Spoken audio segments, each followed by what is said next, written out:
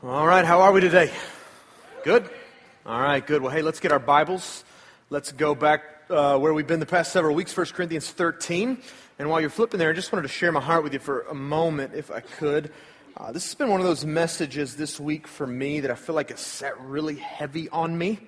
I'm typically the kind of guy that when I study and prepare for messages, I'll read a lot, think a lot, pray a lot, leading up to the point when I actually write my message. Now, this week I felt like it was different. I felt like I wrote this message. I still prayed and thought and, read a lot, but I wrote this message, and it was kind of after I wrote it that I felt like it really started sitting on me.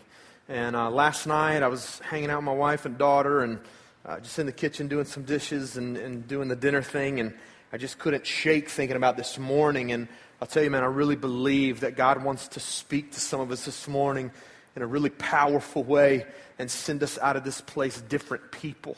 And so before we dive into the topic, I just want us to stop and pray for that if we could. So will you join me in that? Father, I just thank you so much for the opportunity, God, we have to gather here this morning under the name of Jesus. God, I just thank you for the hope and the forgiveness and the salvation and eternal life we have in Him. Father, I pray this morning, God, as we talk about the love that you've shown us in your Son, Jesus, God, that you would just grab our hearts, transform us, change us, send us out of this room different than when we came in. God, I pray that hearts would be soft, that ears would be open, God, that we would be ready to receive whatever you have to say to us. So, God, do in this place this morning things that only you can do. We trust you for that. We pray this in your name. Amen. Amen. Well, all right, start with a question. Any UGA fans here today? Okay, I think that this has been the crowd with the most UGA fans. If you're not, I got booed in the last service for just asking that question. So people in the other services thought we needed to start over, pray again after I asked that question. So thanks for not booing me. I'm a UGA fan, and I don't know if you've kept up with what's been going on with the Dogs lately, but if you have, here's what you know. Handful of players have gotten themselves into quite a bit of trouble lately, and several of the guys have been suspended from the team, and one guy in particular, his name is Isaiah Crowell, he's the running back for UGA. He has been permanently dismissed from the team. I'll tell you a little bit about this guy if you don't know about him. He was the number one running back in the country when he was in high school. So UGA went after him. They gave him the hard sell. They recruited him. He came and played ball. And last year was his rookie year at Georgia. Well, he stayed in some trouble last year. He got hurt last year. And so his playing time on the field, it was kind of shaky. And he was in and out. Now this offseason, that just came out this past week, Isaiah Crowell was actually arrested for felony weapon charges. And after that, the team, the coaches, the leaders, they met with him and they let him go, and so he's no longer a Bulldog. Well, I've got a buddy who's a pastor and a friend, and he loves Jesus and loves people. I would never question this guy's heart or character. Well, he's not a UGA fan, and so I was on Facebook this past week, and he actually posted about the situation. Now, since he's not a UGA fan, he was celebrating it, right? He's celebrating the fact that their star running back, did something dumb, released from the team, because now whatever team he cheers for now has a better chance of winning. Now, I was really impressed, though, when a short time later he actually came back onto Facebook and he deleted that post and replaced it with an apology. And here's what his new post said. He basically said, I want to apologize for celebrating a rival's team's running back getting arrested and thrown in jail. He said, that's something that my heart should be breaking over, not celebrating. And when he posted that, it just grabbed me and it made me think. And it made me think about times in my life when I've looked at someone who has made a poor decision, a sinful decision, and they've reaped the consequences of their sin, and I've sat back and witnessed it, and at the end of the day was left going, good. They're just getting what they deserve, right? I don't know if any of you have done that before. Maybe with somebody who's treated you poorly, you experience, injustice or whatever at the hands of somebody else, and then they make bad decisions, they pursue sin, consequences flood into their lives, and you're left sitting back going, awesome, they're just getting what they deserve. I know how they treated me and how they acted toward me, and that's exactly what they need to be going through. Good. Or maybe some of us have done this with people in the public eye, like my friend did, politicians, celebrities, athletes. Maybe we see people on TV or in magazines and we don't particularly care for them because of how they act, and then something comes along because of their sinful, bad decisions. And again, we're left sitting there going, that's exactly what they deserve. If they don't live like that, if they didn't act like that, if they didn't make those decisions, they wouldn't be going through this, but hopefully they'll learn this time. Maybe some of us celebrating the sin and wrongdoing of others looks more like us ignoring what they're doing. You know what I'm talking about? Like people who are making sinful decisions, pursuing sinful lifestyles, and you're looking at that and you're kind of calloused toward it and you shrug it off and it's no big deal to you. Or maybe some of us, and we'll go all the way to the extreme, maybe some of us, we view the sin, the wrongdoing of other people we know, people in the public eye, and maybe some of us actually sit back and applaud it and go, that's awesome, that's great, and at the end of the day, people who our hearts should be breaking over become our heroes and our idols. I don't know where you sit with that, but here's what I do know. I do know that the Scriptures teach us that the love we're called to display to others as followers of Jesus Christ is the exact opposite of what I just described. According to Paul, when we love people with agape love for no reason at all, the same love God showed us in Jesus, it refuses to celebrate sin and wrongdoing. It refuses to celebrate the consequences of sin that flood into the lives of people because of sinful decisions and lifestyles. Now, if you go back to 1 Corinthians, you'll find that this church actually had a big problem with what we're talking about today. This was a church, and you can read about this in 1 Corinthians 5 and 6. This was a church that was great at ignoring and applauding sin of other people. And Paul actually in those 2 chapters rebukes them on a few particular things. One, he calls them out on celebrating incest in the church. He calls them out on Christians suing each other in the church, just dumb stuff. He calls them out on applauding and ignoring people in the church, soliciting and sleeping with prostitutes. And Paul writes, and he's basically saying to this church, what are you guys doing here? Like, what's going on with you? This is not what we do as followers of Jesus. As followers of Jesus, we love each other like Christ has loved us. And that means when it comes to sin and sinful lifestyles and consequences of sin, we refuse to celebrate that stuff. And instead, we choose to celebrate what's true. And if you're taking notes, I want you to write down the big idea for the day. As followers of Jesus, we are called to love people and to love each other in a way where we celebrate what's true. This is what agape love does. It celebrates what's true. Now, I want us to read these verses together from 1 Corinthians 13. I'm going to read verses 4 through 7, and I'll explain and we'll talk about what that statement means. So here's what Paul has to say again about love. He says, love is patient and kind. Love does not envy or boast. It is not arrogant or rude. It does not insist on its own way.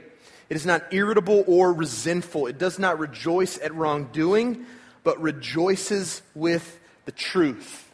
Now, when Paul talks about loving people in a way that rejoices or in a way that celebrates with the truth, here's simply what it means. It means that we as followers of Jesus Christ, we set our hearts on the truth of the gospel message, and we love people based on that good news. So we'll break it down even further so we can really understand what this means, okay?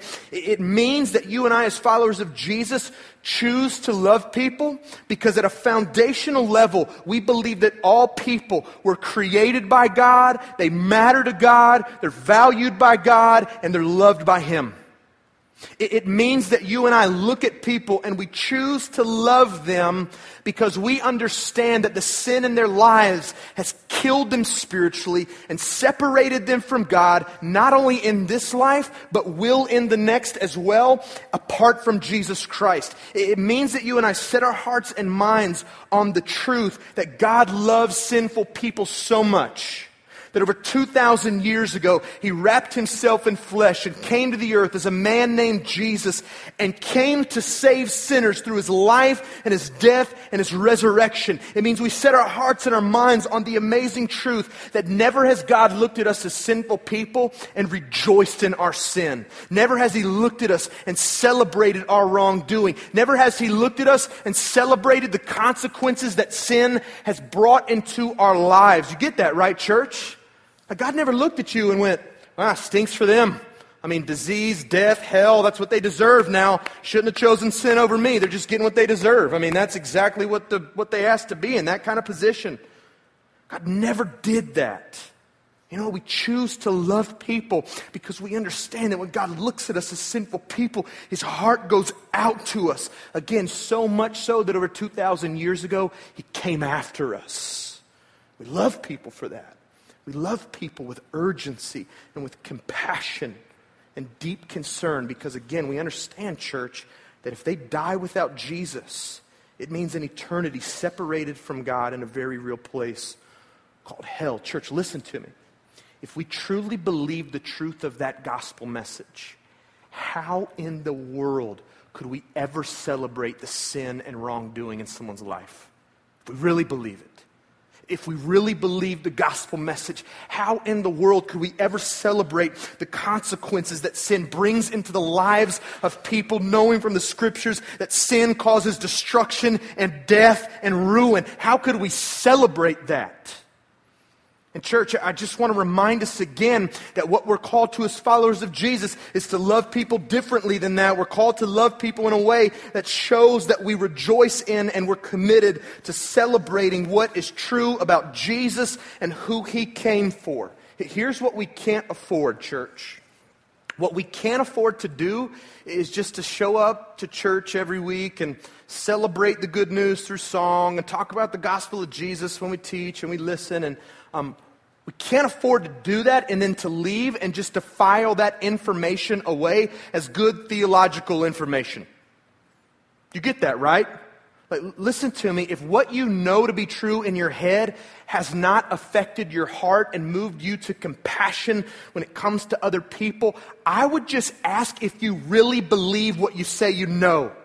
Because I don't know if you believe what you say you know, if you can look at other people and celebrate sin and ruin and wrongdoing and destruction instead of looking at other people and loving them because of who Jesus wants to be in their life as a sinful person. Church, listen, that's where we're going. That's the church we're going to be, as a church who loves people because of our commitment to Jesus and what's true about him. So here's the deal. What does that love look like? When applied in real life, what does that love look like? As we've done every other week, we're just going to learn from Jesus. So I want you to flip your Bibles over to John chapter 8. John chapter 8, and we're going to start reading in verse 1. If you don't have a Bible, feel free to follow along up on the screens. Here's what the scripture says, John 8, starting in verse 1. But Jesus went to the Mount of Olives, and early in the morning he came again to the temple. All the people came to him, and he sat down and taught them. And the scribes and the Pharisees brought a woman who had been caught in adultery, and placing her in the midst, they said to him, Teacher, this woman has been caught in the act of adultery. Now in the law, Moses commanded us to stone such women, so what do you say? And they said this to test him, that they might have some charge to bring against him. Jesus bent down and he wrote with his finger on the ground. Now I want us to get the full understanding of what's going on here, so let's talk about this. The Bible says Jesus is in the temple and he's teaching. So, imagine this. Imagine a scene like you're all here, we're worshiping, I'm up here teaching, and through the back door busts some religious people with somebody they caught in sin, and they throw this person into the middle of the room and say, James, what do you think we should do with her? Like, that's what's going on in this story. And these guys look at Jesus and say, hey, you know what? Old Testament law, Moses said in Leviticus 20 and Deuteronomy 22 that when we catch somebody in the act of adultery, we should kill them. We should stone them to death. So Jesus, we want to know what you have to say about what we should do with this woman. Now, a couple things I want to point out here, okay? One, the Bible tells us plainly that these men brought this woman to Jesus and asked him this question so they might have a charge against him. You see, these were religious men, again, they didn't like Jesus, and they were always looking for ways to trip him up and to discredit his ministry. Now, here's what these guys knew. They knew that if they brought this sinful woman to Jesus and he agreed that they should kill her, that his reputation for being compassionate, forgiving, and loving towards sinful people, it would be done away with. They also knew, though, that if he looked back at the Old Testament scriptures and said, don't worry about that, shrug it off, pay no attention, that his reputation as a rabbi, a prophet, and a teacher would be in question. And so these men, they thought they were really smart. They thought they had Jesus cornered. They thought there was no way he was getting out of this situation without his reputation being tarnished. Now, another thing I want to point out is this. These men who brought this woman to Jesus, they saw absolutely no value in this woman at all. Zero. I mean, they brought this woman to Jesus to use her. They were rejoicing in her sin, celebrating her wrongdoing, enjoying their moral superiority over her, all because they saw it as an opportunity to trap Jesus. They didn't care about loving her. All they were worried about is benefiting from her sin. And Jesus' response, it's interesting. I mean, verse 6 tells us that he just bends down, starts drawing in the sand.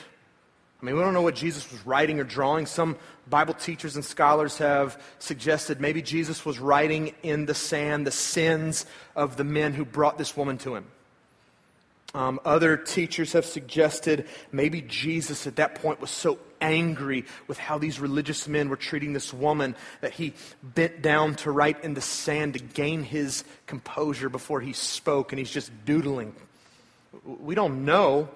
What we do know is it appears for a short time that Jesus was just ignoring them.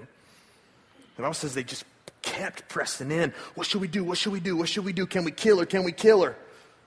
And then I want you to look back verses 7 and 8, and see how Jesus finally responds.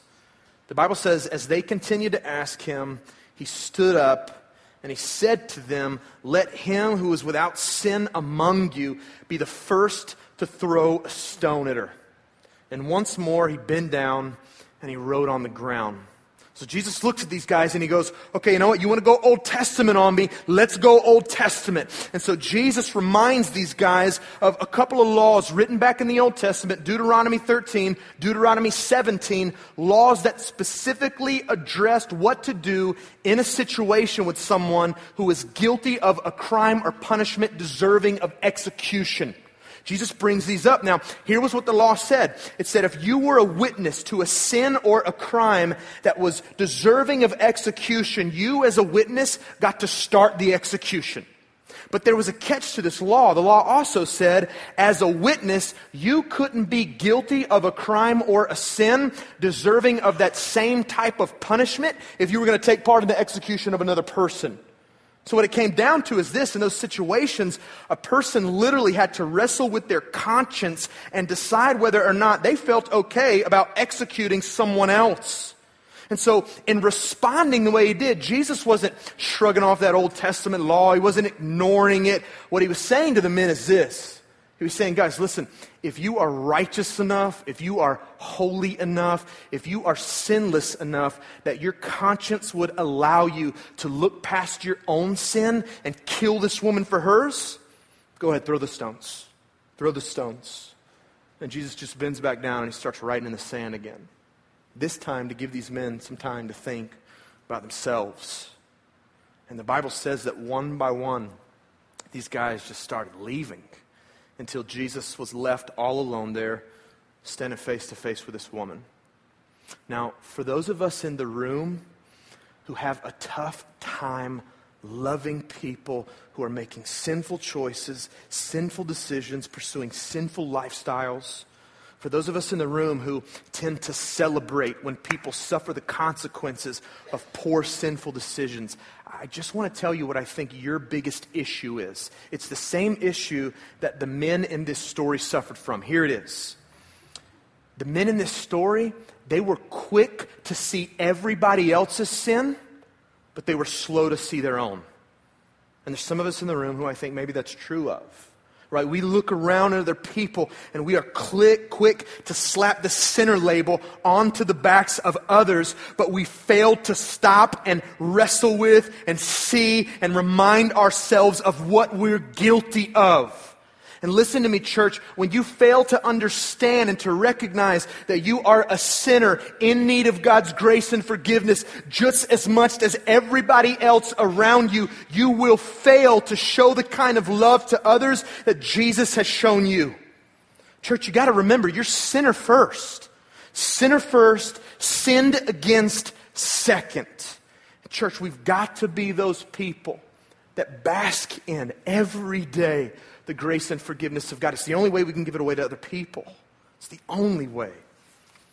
I want you to look back down with me at what Jesus has to say to this woman as he's standing there alone with her in verses 10 and 11. The Bible says, Jesus stood up and he said to her, "Woman, where are they?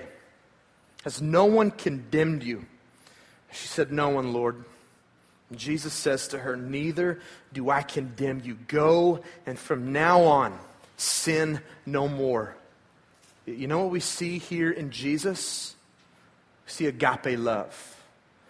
We see love for no reason at all. We see Jesus choosing to love this woman even when she doesn't deserve to be loved. We see Jesus not choosing to celebrate her sin, celebrate her wrongdoing, celebrate the way she was treated by these religious men who brought her to him. What we see instead is Jesus choosing to love this woman based on what's true about him and what's true about her. And I want you to think about this scene with me so that we can get this full picture of how we see the truth of the gospel in that relationship between Jesus and this adulterous woman. Think with me about this. What do we know is true about Jesus?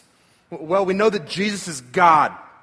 He's God in the flesh. We know he's perfect, he's sinless, and he's holy. We know in Luke 19:10, Jesus said that he came to seek and save the lost.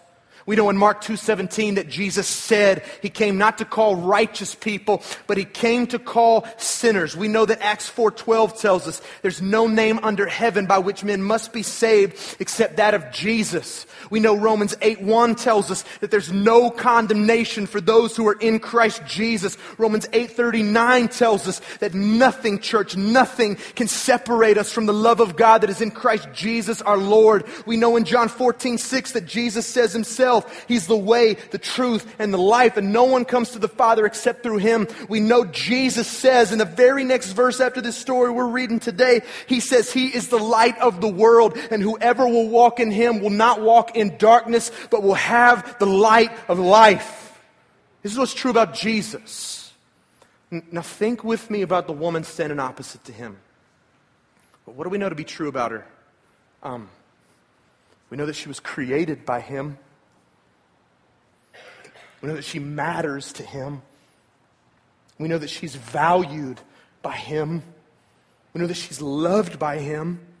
We know that this is a woman who's been caught up in sin and now she's found out. And she's disgraced and she's probably suffering from guilt and shame that few of us can understand. We know that this is a woman who, if she continues on in her sin, it's going to lead to destruction. I mean, the Bible tells us if we don't put our sin to death, that our sin will kill us. And so we know that if she continues down the path she's on, it's going to go really bad for her, not only in that life that she was living, but in the next.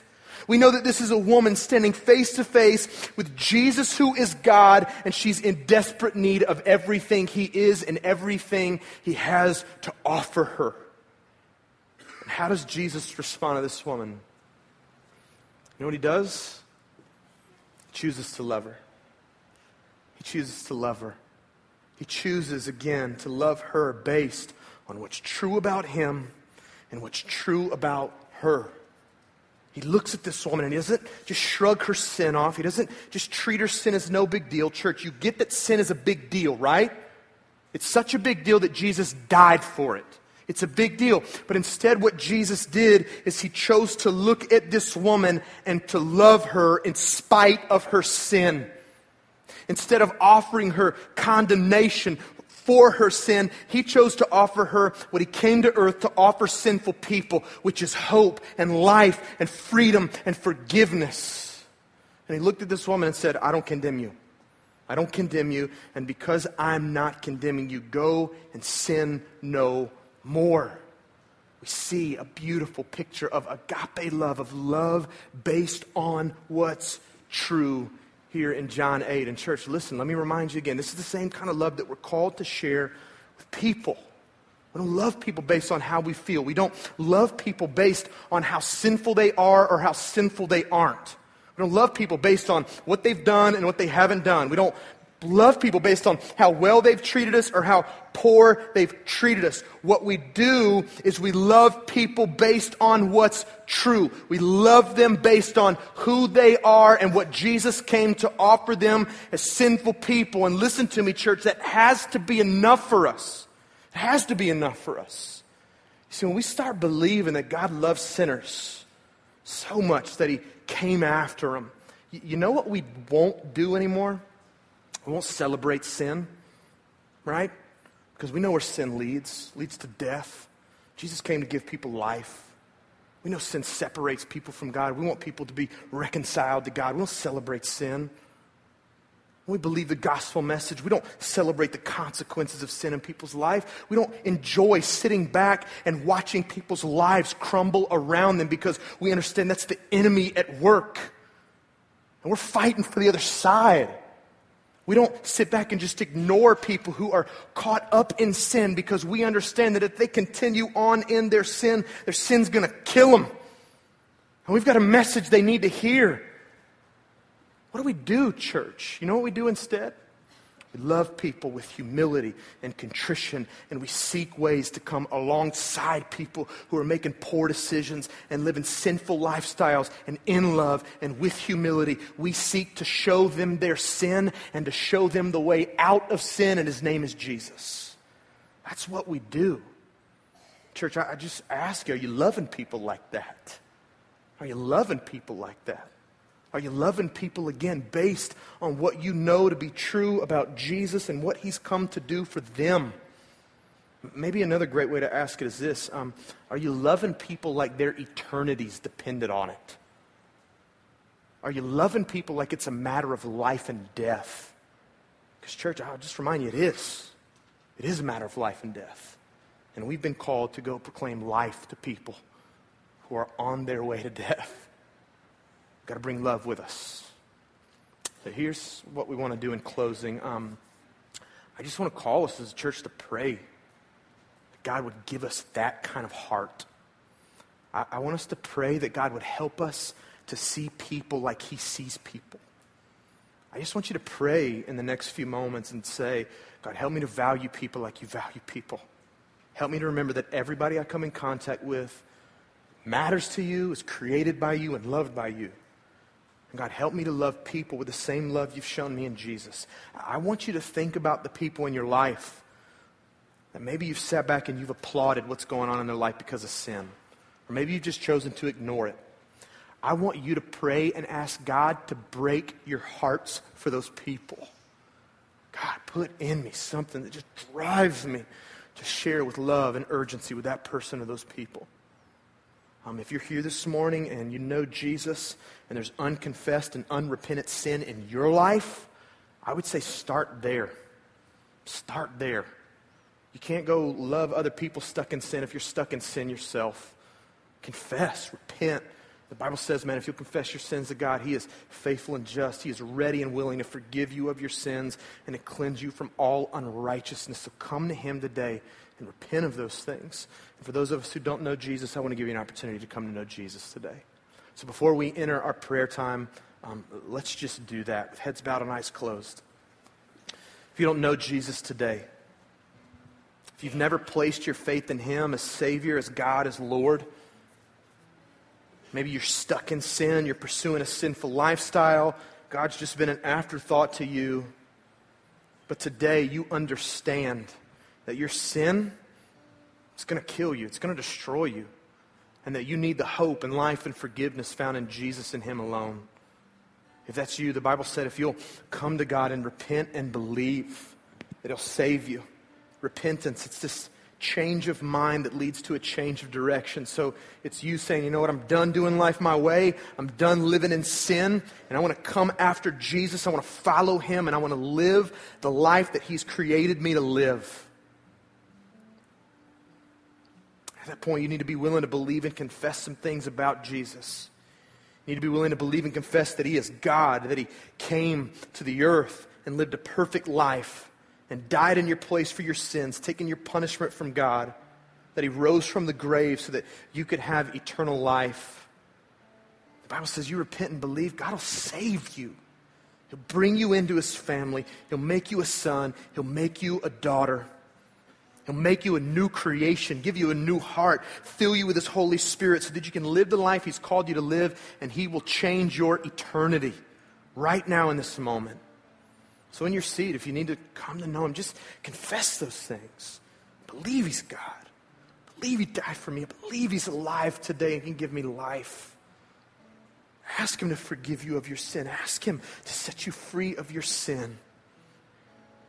Ask Jesus just to rescue you today. He promises that he will.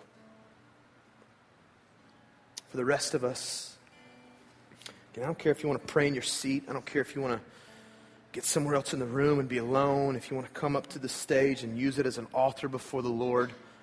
Wherever you want to go, whatever you want to do, I just want you to spend this time alone. God, break my heart. Give me eyes to see like you see.